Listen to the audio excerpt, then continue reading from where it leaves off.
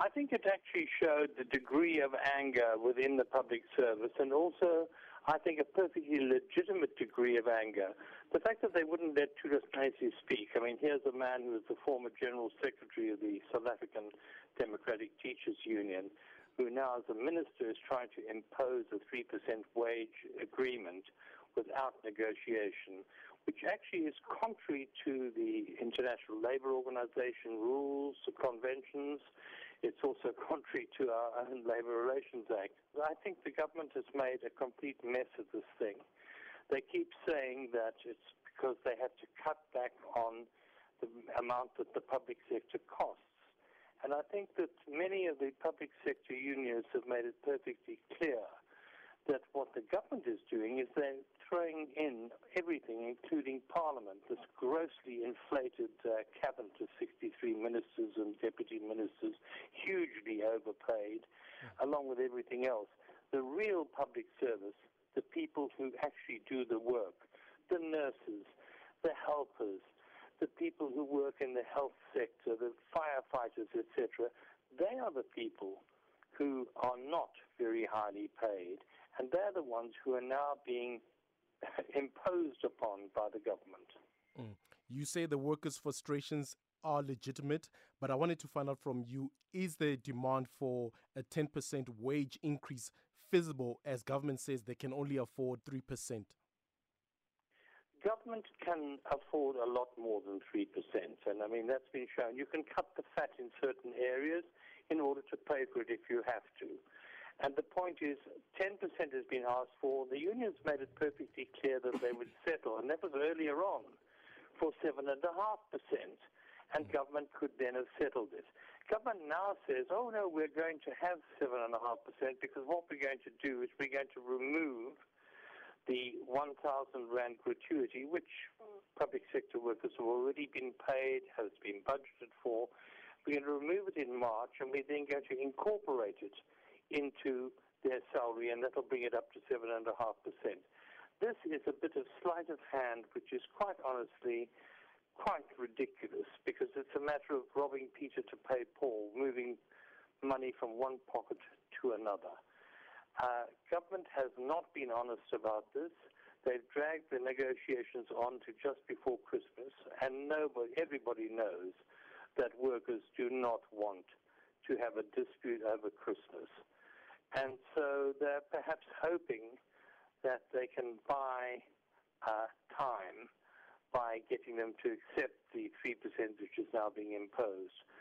That may happen, but it will leave a legacy of bitterness and a lot more strife into the new year. Now, why do you think the ANC affiliates COSATU and the SACP are failing to take on the ANC over the party's somewhat failure to protect the public sector bargaining resolutions? Well, the point is that, the SACP in particular and COSATU as part of the alliance should now perhaps make a major break. I don't know whether they will or will not, because don't forget that we've had this issue happen twice in the past. In 1999, we had the imposition, and once again, the majority of unions who happened to be allied with the ANC, with the governing party, went along with it. When the majority goes along with it, it gets carried. We had in 2018 a deal where all the unions said, look, we don't know what's going to happen with inflation. Let us have an annual wage negotiation. Sounds quite sensible. Government said, no, please help us, because we need to be able to plan ahead, so we would like a 3-year deal. And they got a 3-year deal.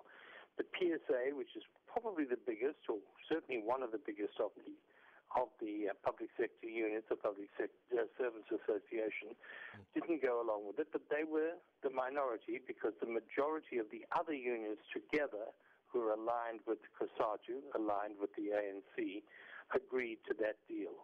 And then the government reneged on it on a technicality. They actually didn't pay that final tranche of the 3-year agreement. Then, and that is, this is what is really terribly galling for most of the public sector workers, and most of them seem to know what it's all about, is the fact that government then gets itself given 3% for the last year that they were not paid, but they also backdated. They backdated the 3% that they get this year to last year as well. So in effect, I mean, I think the government has actually managed to get itself a little 7.5%. These are people who are already, I would argue, from a trade union point of view, vastly overpaid. So I think they're buying a big fight and a long and drawn-out fight. Mm. So do you think the ANC is headed for a collision course with its alliance partners over this current wage impasse? I think there's every likelihood that this is the case. I think that there's more likelihood of disillusionment, more disillusionment setting in, more people saying, oh, what the hell, we don't really bother, dropping out. We have that with the voting. I mean, ever since 1994, the number of voters has dropped consistently. We now have a minority government. 38% of the country's voters vote for the ANC, which has a 66% majority in parliament, because people say, what's the use? We have no real power. Putting an X on a piece of paper every 5 years is meaningless. And unfortunately, that is what is happening more and more.